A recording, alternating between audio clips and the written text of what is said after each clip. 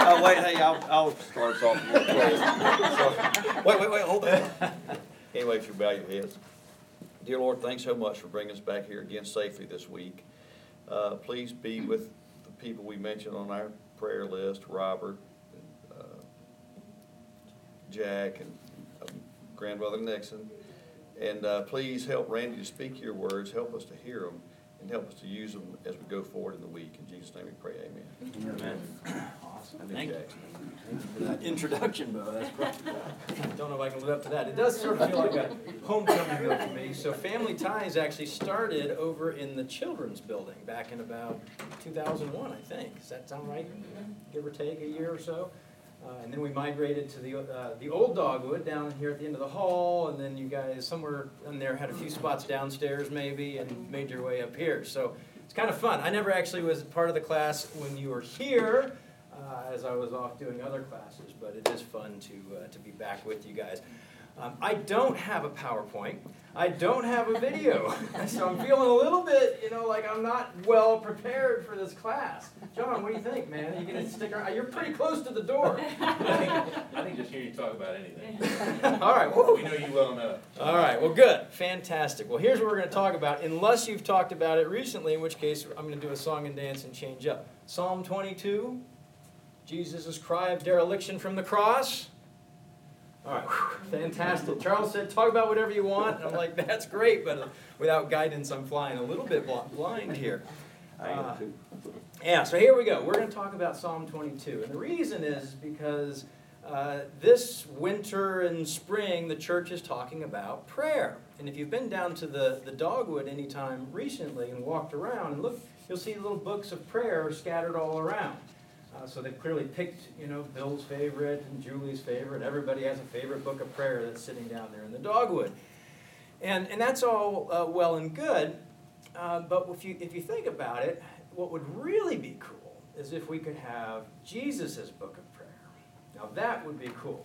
I mean, wouldn't you love to be a fly on the olive tree when Jesus was in the garden? Jesus was constantly removing himself to pray. He was constantly separating from everybody to go pray. And I would imagine sometimes he took the disciples with him. And we know that at one point the disciples said, teach us to pray. And that's when Jesus taught them the Lord's Prayer. But I would imagine that the disciples had the opportunity to hear Jesus pray to the Father all the time. It was a constant for 3 years as they're wandering around the dusty roads of Palestine to hear Jesus pray. So 2,000 years ago, they had this up-close and personal view, and here we are, we flash forward, and we write books on it and all that, and we sort of wish, wistfully that we could be there with Jesus. But it turns out we can't.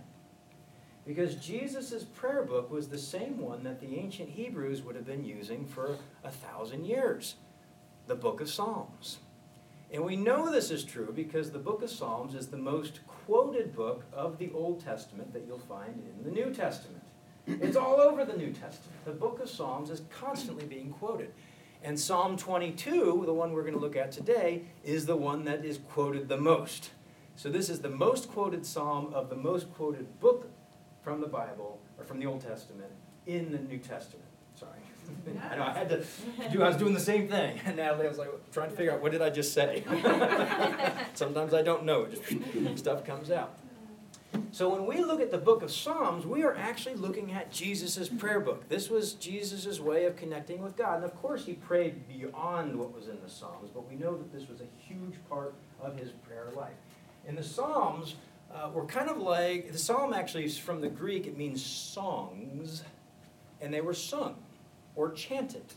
And so it's almost like a hymnal in a way. You can think of the book of Psalms as a hymnal. That would have been used in worship, not just alone, but in worship, probably both. And if you've ever studied the Psalms, you know they display the full range of human emotions. You've got everything going on. Now, the Psalms are kind of challenging. What makes the Psalms hard? Anyone ever tried to read the book of Psalms? They don't rhyme. They don't rhyme! Frank's spot on. Right. They are poems that don't rhyme. I had trouble in English class with poems that did rhyme.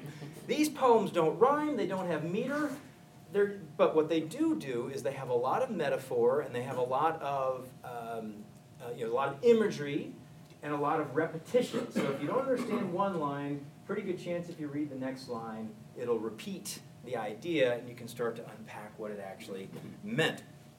Anything else make Psalms hard? Anyone notice that the Psalms have a lot of like, God, strike down my enemy language in them? Right? They're very Old Testament. It won't take you long. By the time you hit about Psalm 6 or so, you're starting to see things like that. By Psalm 137, the psalmist is basically praying to God to take the babies of the Babylonians, or maybe the Assyrians, I don't remember which, and dash their heads against the rocks. Very unbiblical.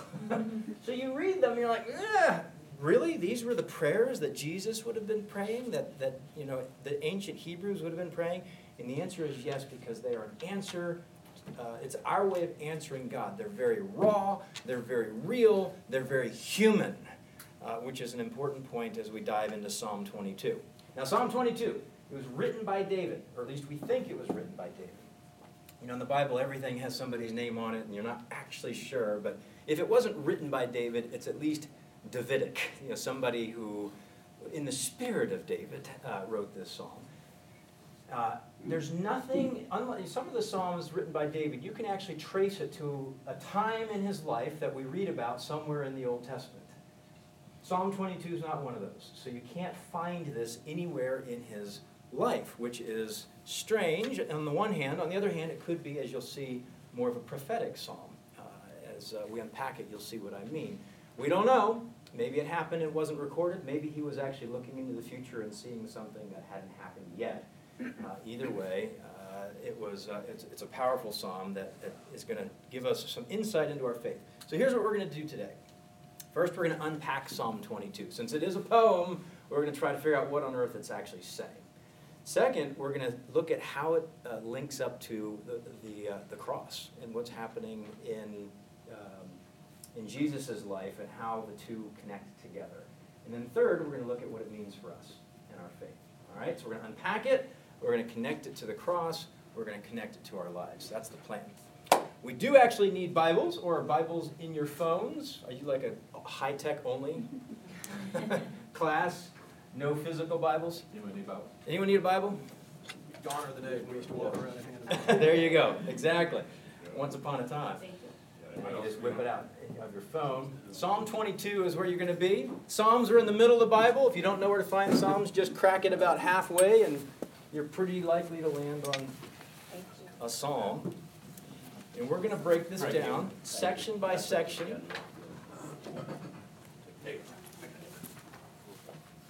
All right. So we're going to need a few volunteers. We're going to read a few verses at a time. I'd love a volunteer to read verses 1 and 2 to get us started. Anyone want to do it?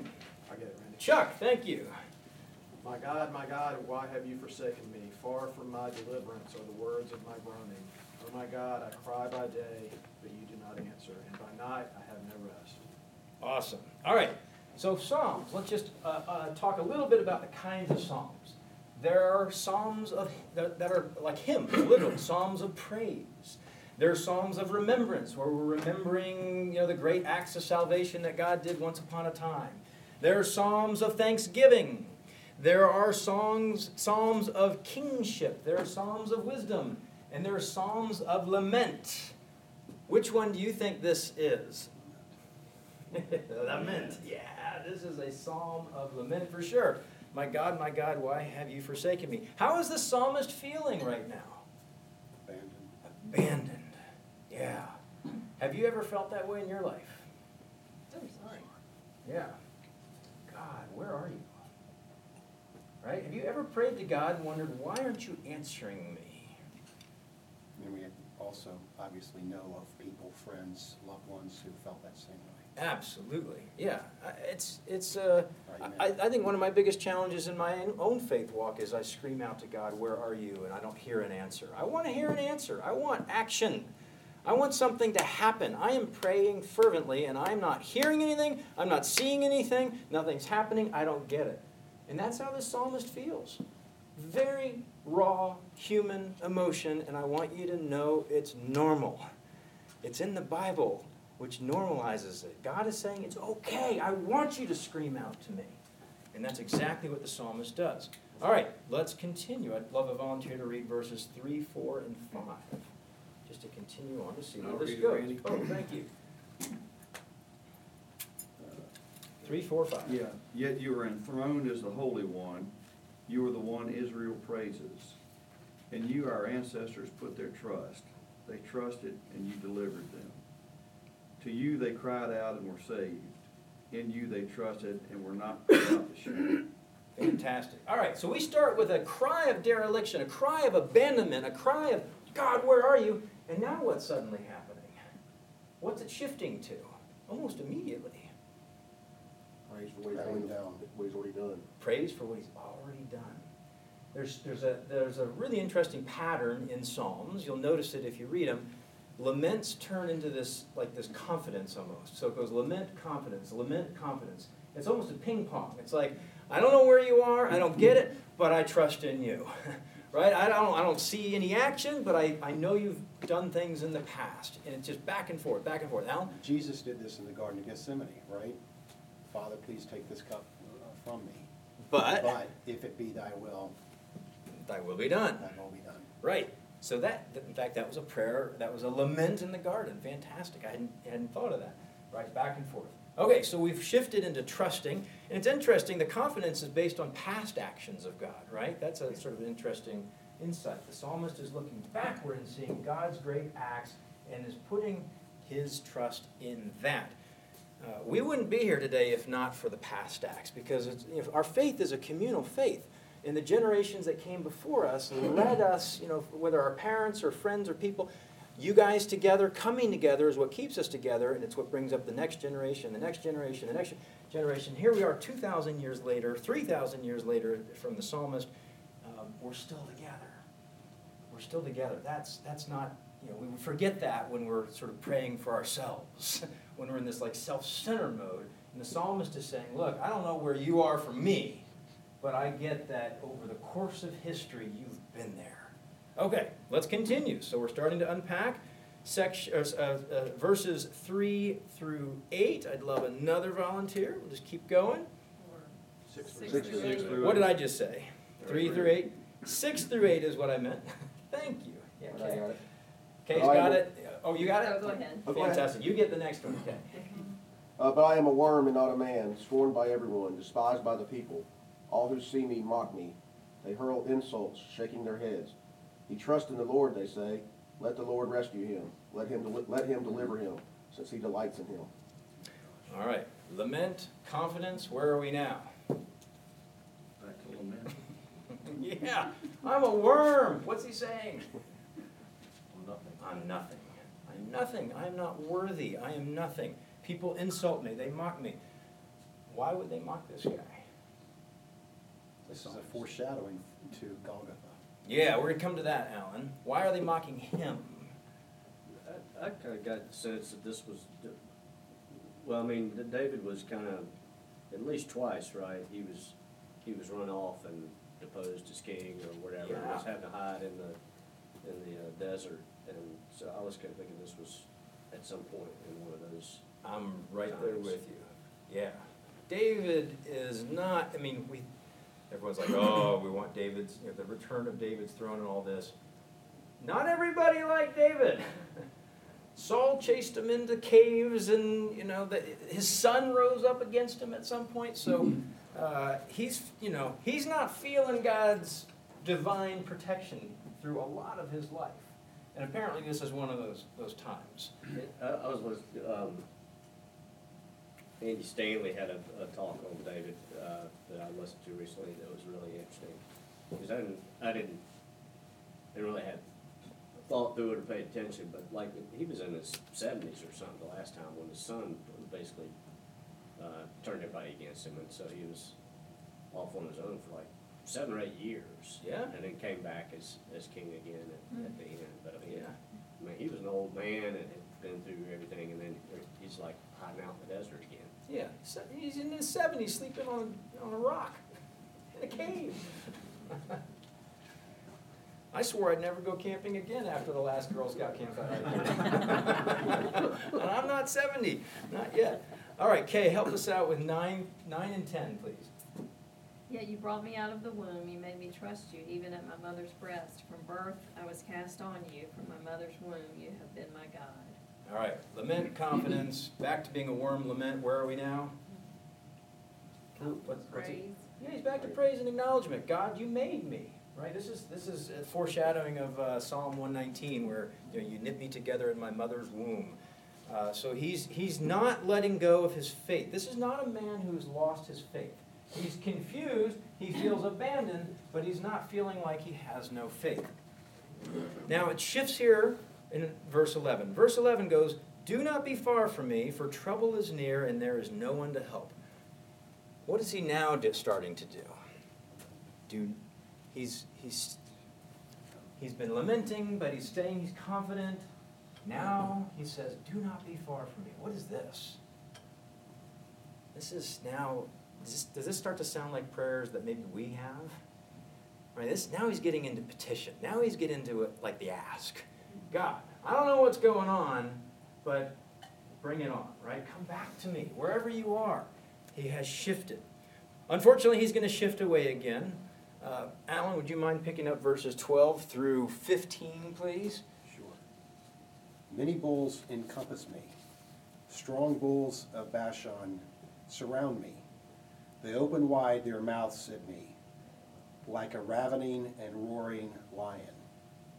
I am poured out like water, and all my bones are out of joint. My heart is like wax.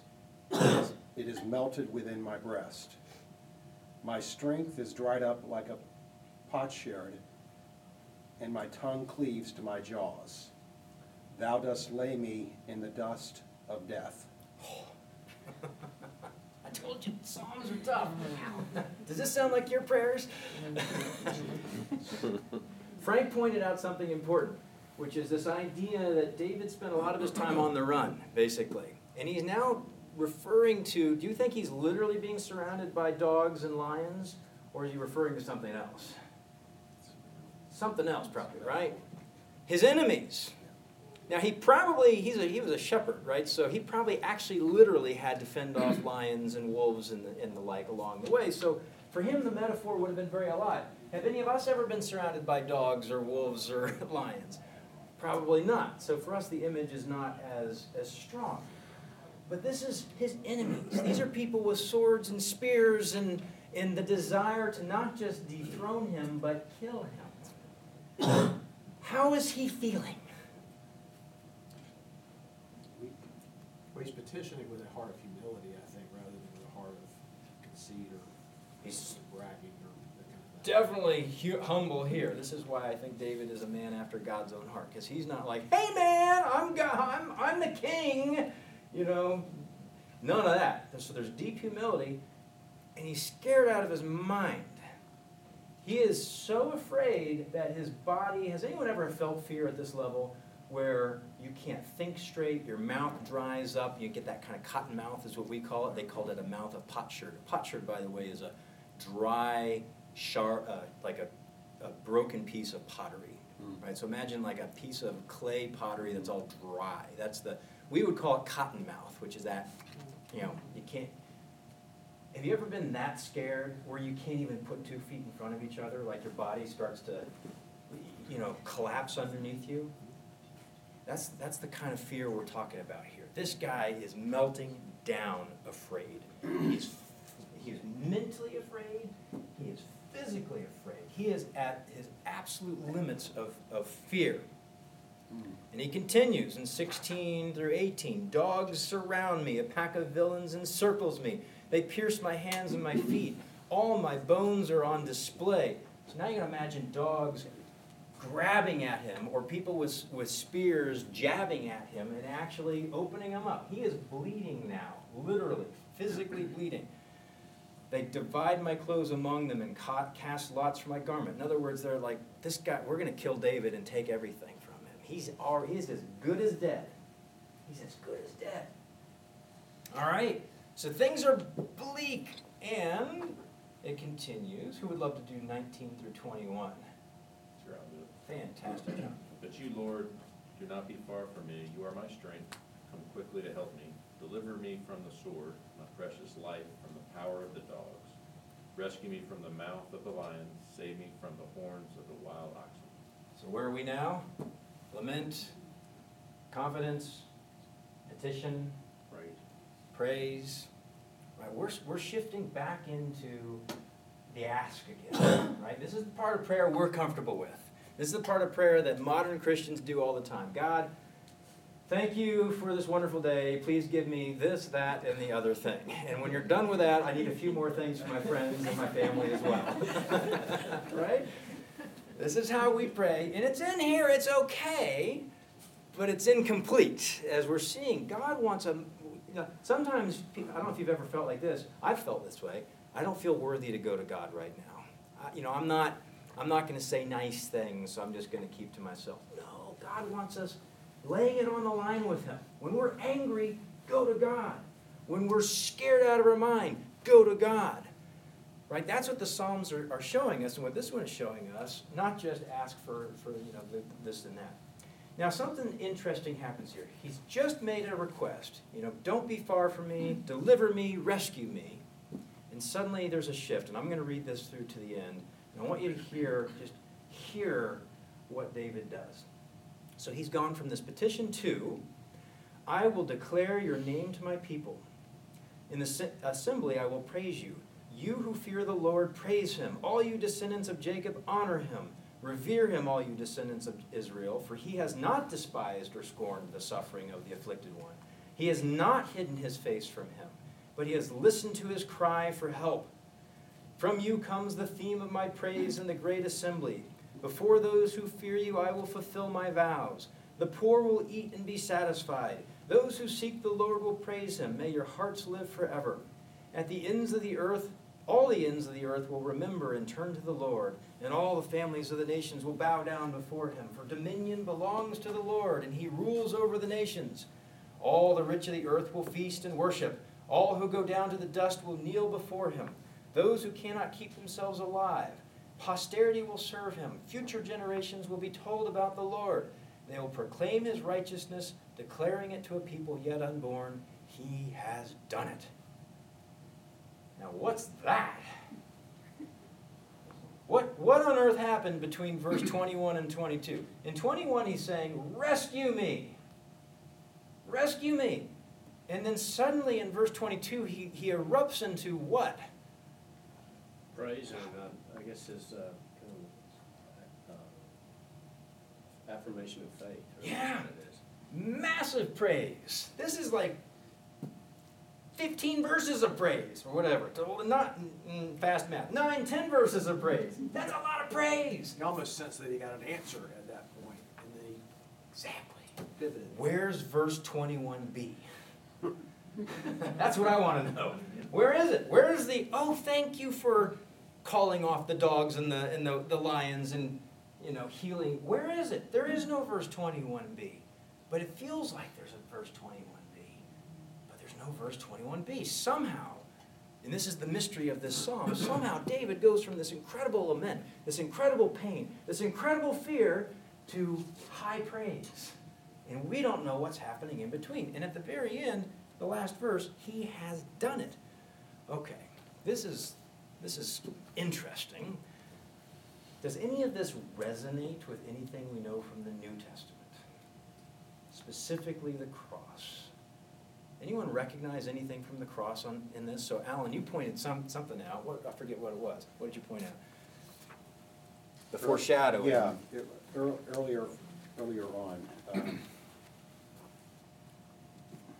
Well, let's go where it's pretty explicit. Yeah. They talk about casting lots. Uh-huh. Anyone remember that? Who's casting lots for Jesus' clothes? Roman soldiers. Roman soldiers, that's right. He's up on the cross. They're like, well, he's as good as dead, so let's see who gets his garment. Pierce my hands and my feet. Up piercing the hands and feet. That certainly happens. Company of evildoers around Yeah. me. Who are the evildoers around Jesus on the cross? Roman soldiers. At least one of the prisoners. Yeah. One of. Yep. I mean, they mock The spectators, is that what I heard? Thieves. Thieves, yeah, on either side of him. Yeah. And remember where Golgotha was. Was it in the city? It was actually just outside the city gates. We don't know exactly where. There are some different places that people sort of traditionally think is it. People are coming and going, right? You've got your donkey and your cart, and you're coming in from the fields, and that's like Execution Row, right? They did it very publicly, so people are coming by, and it's like, scorning or whatever they did back then, to these guys on the cross. Yeah, it's verse 8. He committed his cause to the Lord. Let him deliver him. Let him rescue him, for he delights in him. So this is the mocking that occurred. Yes. King of the Jews. Yes. Yeah, if you're king of the Jews, if you're God, take yourself down from the cross. There you go. And so the mocking that occurred, that happened to Jesus, still happens to this day. Yeah. Not to Jesus, but What does it sound like to us today? Jesus' followers. Yeah. How does that sound today? I hear it because I work with a lot of people who are secular. A lot. Unusually. I don't know why, but for some reason. Because they think Christians are hypocrites. Yeah. Hypocrites, idiots. There's a lot of, I've been called lots of things. People sort of keep a respectful distance from faith, right? They don't want to go there. I had this really bizarre conversation in a car ride with a few of my colleagues a few years ago, where one of them said, hey, let's talk about our world, our philosophies. I'm a humanist. And I'm thinking, I'm not even sure what a humanist is, so I was Googling humanist and everything. And as the conversation unfolded, he was a humanist. The guy in the passenger seat of the car he said, well, I grew up in the Jewish faith, but I long abandoned that. I am now exploring Buddhism. And then the guy who was by the window is like, well, I grew up Episcopalian, but I'm basically atheist now. The woman sitting next to me is practicing Taoism. I had to look that one up too. They weren't interested in my faith at all. Like, by the time we got around, there was no interest in the conversation around, hey guys, I don't even have a philosophy, I have a relationship with Jesus. Like that shut the conversation down really fast. No one's looking up relationship with Jesus on their phone, right? The mocking continues. About 2 weeks ago, the New Yorker magazine published an article basically saying, Chick-fil-A, go back. Why are you here? I saw that, yeah. Yeah. Don't come to New York with your judgmentalism. Yeah. They're selling chicken now with a very strong Christian faith and a Christian ethic. But yeah, I saw that. Crazy. Right? So we still get it today. Let's continue unpacking. Does anyone recognize the very first opening line of the psalm from the cross? My God, why hast thou forsaken me? Jesus screams that from the cross. Now, when you hear that, what do you think is happening? Do you think Jesus has lost his faith in the Father? No. Because a lot of people do. No. Why not? I mean, the way I have always read it is not so much losing faith, but just the Father not being able to be in the presence of the sin as he took it on, so there was an instant where the relationship was severed. So Chuck is all over this. Let's talk about this for a second. A lot of commentators, scholars, talk about this being the moment when Jesus loses faith. And I personally happen to agree 100% with Chuck. I think that's utter rubbish, and here's why. Jesus wasn't crying out, my God, why have you forsaken me, in a vacuum. This was his prayer. What was he praying? He was praying Psalm 22. He was calling our attention to Psalm 22. In fact, he may have prayed the whole thing for all we know, but Matthew only wrote down the bits and pieces of it. He was praying Psalm 22. Did David lose faith? We know he didn't, because if you read the whole psalm, he goes lament, confidence, lament, confidence. I don't understand, but I know I put my trust in you, and you will come through. And then it erupts into this amazing praise at the end. David didn't lose faith. Why would Jesus be losing faith when he's praying David's prayer from the cross? So that's number one. Number two, I think Chuck put his finger on another piece that's incredibly important. This is sort of a visual I have in my mind for how this all works. This is not in the Bible. Let me just warn you up front. This is extra biblical. So like Randy's theory on sin.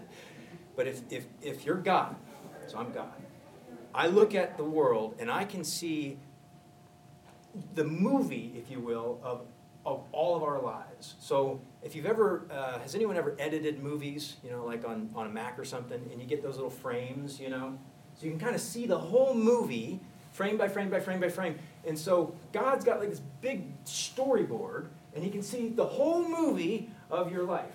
And every time you sin, it's a black spot on one of those frames. So you've got this movie just filled with black spots. And then there's Jesus' movie, and his movie looks really good. There's no black spots, nothing. And the whole process of the cross is God basically erases the black spots off of your movie and sticks them on Jesus' movie on the one frame where he dies on the cross. So it's sort of like, did you ever see The Exorcist? Anyone see The Exorcist? All right. You know that scene at the end where the priest is like, take me, take me, take me. And the demon comes out of the girl and into the priest. And then this is a spoiler alert. Anyone planning to watch The Exorcist soon? We had that for a beautiful Sunday afternoon. Let's go watch The Exorcist. The priest goes and he jumps out the window and he takes the devil with him, and the movie ends, and that's that. And I kind of envision the same thing. All of our movies, they're filled with black spots. And they're going into this one frame on Jesus' movie. It's the one frame God the Father can't see because it's full of all of our sin, all our past, present, future sin, for our lives, people who haven't come, who haven't even been born yet, for everyone who's ever lived, all on that black frame. Jesus is crying out, my God, why have you forsaken me? Because Jesus is the only person in the history of humankind for whom God actually had forsaken him. In that moment, he couldn't see God. His communion was broken. In that moment, God couldn't see him. The relationship was severed. He was showing his humanity. So he's as human as he's going to get right now. Because he's now carrying the entirety of our imperfection. In this moment, my God, why have you forsaken me? So it'd be easy to see why commentators would say, maybe he's lost faith in God. Well, to your point, though, the human perspective, I mean, he was fully human and fully God. Right. So from the human perspective, his heart may have felt like David's for a moment of time. I think it probably did. And as we see with David, it's okay to feel that way. It doesn't mean you don't have faith. Right? Sometimes I think we might confuse doubt. I think you talked about worry a couple weeks ago. Worries, doubts, anger toward God, depression. All of these things we confuse with a breach of our faith.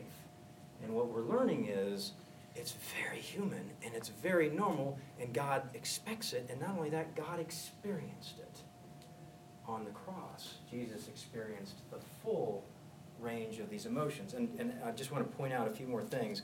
Alan covered a few, but if you actually read through, when he talks about people insulting, that's all the insults come down from the cross. They say, trust in the Lord. That's the whole reference to, if you really are God, save yourself. He's poured out like water. All his bones are out of joint. Does that sound familiar at all? Anyone know what happens on the cross that references that? That's right. His shoulders are dislocated. Remember, before the cross, they also scourged him, right? They whipped the skin off his back with these cords with stuff on it, right? So his bones were literally showing. His shoulders are out of joint as he sinks into this thing. And then what's this reference to being poured out like water? Pierces side. That's right. Under extreme duress, the heart gets surrounded by fluid, by water, basically. So when they pierce his side, first water, then blood. So these references just keep going. His heart is turned to wax and melted within him. It's the same reference there. His mouth dried up. What does he say from the cross? I thirst. He doesn't say, my mouth is dried up like a potsherd. Probably too hard to say at that moment in time because he's in such pain. I thirst.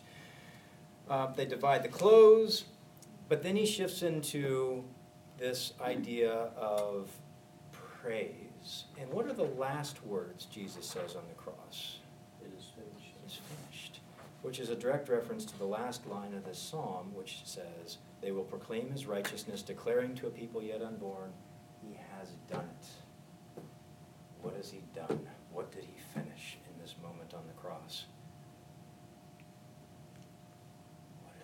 He did it. That's right. He took on all the sins. So here's an interesting, in our last 3 minutes before the bells ring. What does this mean for us when we pray? What is verse 21b in our lives?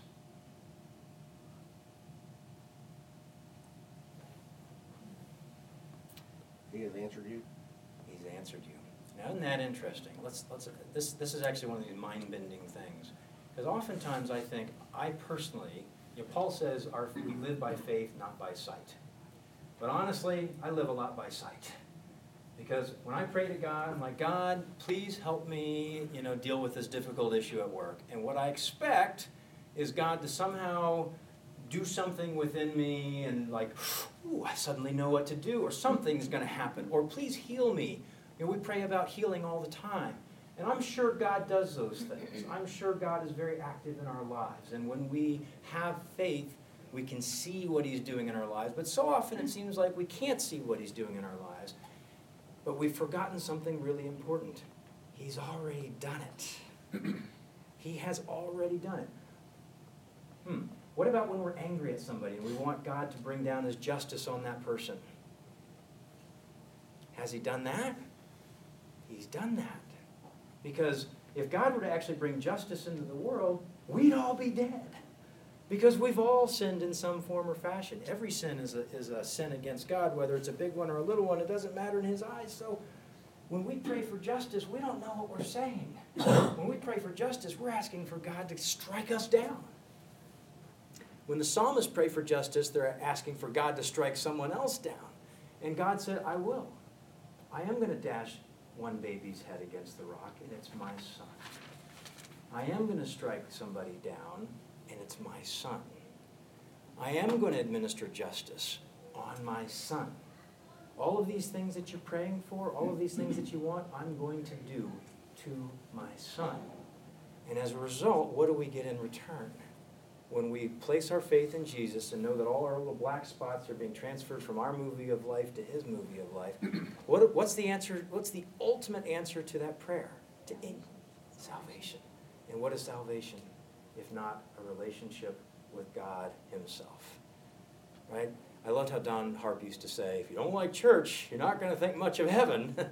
Because what is heaven other than an eternal relationship with God? When we pray to God with all of our prayers and all of our pains and all of the things that we want, God says, I've answered your prayer. And what you get is me. The answer to your prayer is me. Verse 21b is me. A relationship with me. And what do we know happens when we have a relationship with God and we're praying out of pain? He gives us comfort. We're praying because we're weak. He gives us strength. We're praying because we are bitter. He gives us forgiveness. Right? As we deepen our relationship with God through Jesus Christ, the answer to our prayer is Jesus Christ in our lives, living through our lives. That's the ultimate answer to our prayers, to all of our prayers. We live by faith, not by sight.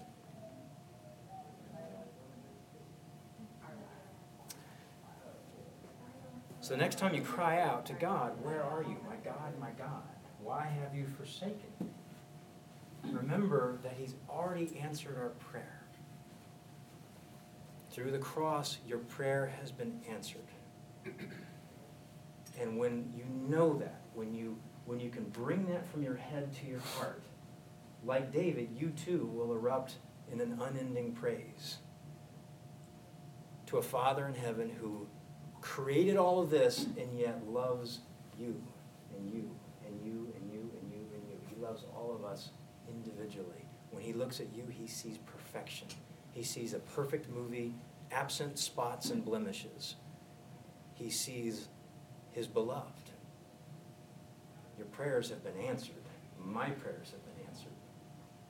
We can praise God for that. Closing thoughts. The bells haven't rung. Is that fast? Maybe that's fast. No, it did ring. It did? Did I just blow right through it? It did ring. On the other side, it's really loud. You can't escape it.